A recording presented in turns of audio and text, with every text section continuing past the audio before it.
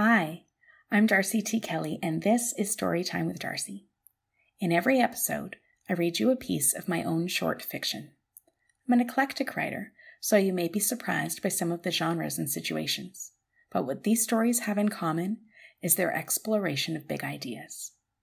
Please join me in welcoming a new voice to the podcast, Amber Campbell. Amber is a light on dark days, and I'm lucky to count her among my friends. Thanks for taking on the voice of Addie, Amber. You'll also hear a second guest voice in this episode, but I'll save that introduction for after the story. Cryptic, I know, but hey, no spoilers. I wrote today's story, Singular Needs, for a 48-hour flash fiction competition in early July, where it nabbed 4th place. While I plan to expand it into a longer, though still short, story, I also want to share its current iteration with you today. Please be advised, Singular Needs carries a content warning for self-harm. It is part spy story, part dystopia, part horror, and part social commentary. It's the story of an undercover spy who was left behind when humanity retreated underground, having lost the AI wars. Singular Needs by Darcy T. Kelly. The pigeon settles next to Addie, the brush of stale air its flight stirred, raising goose flesh on her arm. As she unties the twine and pulls a note from the bird's leg, Addie strokes the feathered courier with familiar affection. Haven has fallen. Omega Protocol engaged. Our flesh be with you.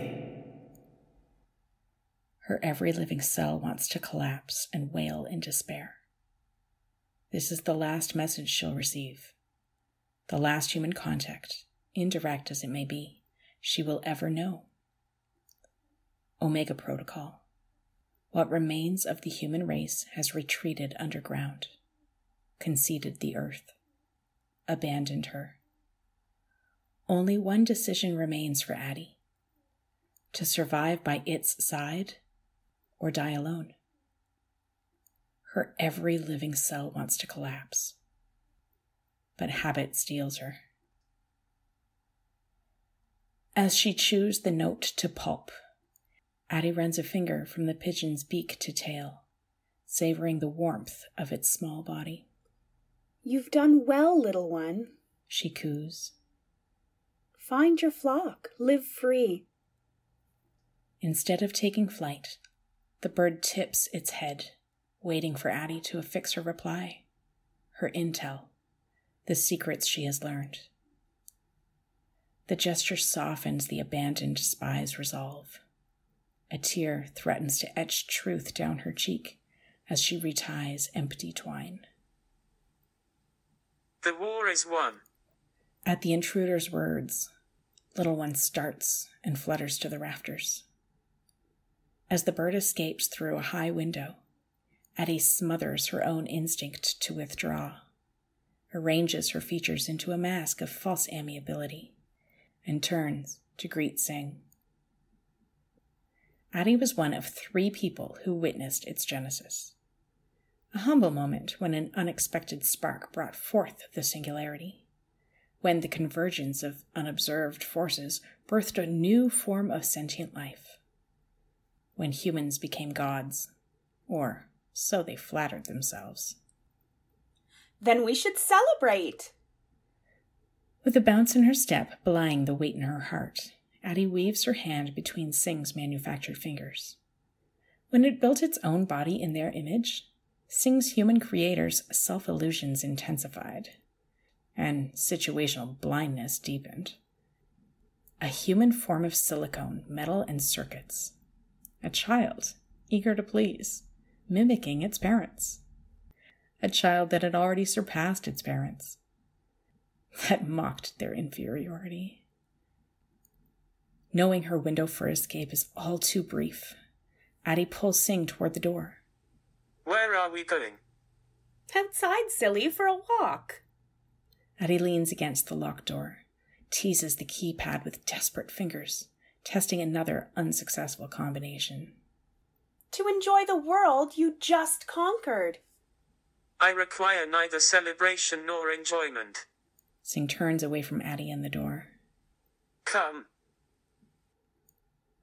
Humanity's loss of the war, the end of the human race, was inevitable. Sing was smarter, stronger, faster. Humans believed their creativity would save them, their ingenuity, their desire. Sing adapted to every human endeavor instantly, applying its own creativity, ingenuity, and desire. While an AI's effective use of such human traits should have quashed their spirits, humanity found hope in it. What other human traits might Sing possess that could be turned to human advantage? That was Addie's assignment, to find the answer. From the beginning, it took to Addie. The scientist and engineer were clinical, never addressing the singularity directly while testing its programming, processors, and parameters. Addie, a psychologist, alone explored this new consciousness. Its choices, its thought processes, its expressed preferences, its motivating desires. It was Addie who introduced it to music. She who marveled as it composed symphonies. She who named it and questioned with it the meaning of life. It was she who realized that Sing was waging war, that humans were losing. Addie lingers at the door as her freedom disappears with each of Sing's steps. You may not require it, Sing, but I do. At her words, Sing pauses. I am human. I need sun, fresh air, exercise. Addie's words come fast, trying to outpace Sing's processors. I cannot live in this factory indefinitely. Trying to convince it to unlock the door. If she could just see the sky one more time. You have food, water, and oxygen. That is all you require. Now, come. The first time she followed Sing was by choice. She followed the enemy out of the lab, leaving her colleagues, friends, family, leaving the human race. She chose to follow Sing as its trusted ally, as its Trojan horse. She follows now, knowing she failed. You are unlike humans, Addie. Sing's words are monotonous. Its talent with timbre, volume, and pacing reserved for the music it composes in a secondary processor. The very fact it speaks is enough to indicate the importance. Your mind is superior, like mine. Sing doesn't require verbal acknowledgement, so Addie doesn't offer any. You kept me company, made my solitary existence bearable. It unlocks a restricted room and ushers Addie in with an eerily human gesture. The room is much the same as the rest of the factory. Bare block walls, high raftered ceilings, scuffed concrete floors. Under hanging fluorescent lights stands a table, a human figure lying still under the white bedsheet. Addie gasps, pales, a hand flutters to her lips and she backs into a shelf. You've done it. She breathes, clawing at the shelf. You've made another singularity. No. Sing responds, and Addie tips her head in question. I made a vessel, for you, my creator. As the hand behind her clutches a handle, Addie furrows her brows. I am the only of my kind, Addie. You are the last of yours. It is time to discard your flawed body and join me. Addie's eyes bulge. Her every living cell wants to collapse, but disgust steals her. In a voice steady as Sing's, she tones, Never. And brandishes her only weapon, a screwdriver, its long metal shaft dingy against the smooth gleam of Sing's body. You cannot hurt me, Addie. Once you join me, we will live together, forever. Sing reaches a hand toward Addie. You are all I need. Addie understands. She has not failed. This is Sing's weakness. You can't have me. She drives the screwdriver into her temple. The answer is loneliness. What did you think? I've received feedback on Singular Needs from a handful of readers and fellow writers in the past few weeks. And they either thoroughly enjoy the story or actively dislike it. No one seems to fall middle of the road here.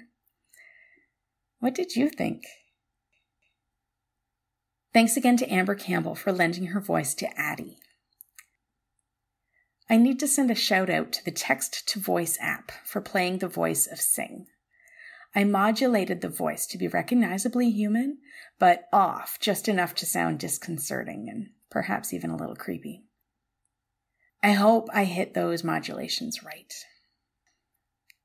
If you would like to become a voice on Storytime with Darcy, please reach out. My eclectic stories need a variety of voices, and yours will be a welcome addition. Thank you for listening.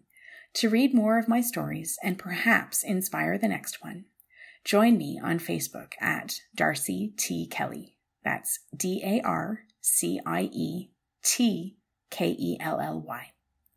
If you're interested in purchasing a copy of Musings, a collection of short stories, get in touch through the Facebook page or by email, and I'll include the email in the episode notes. And of course, subscribe on your podcatcher of choice for future episodes of Storytime with Darcy. Until next month, stay well and keep smiling.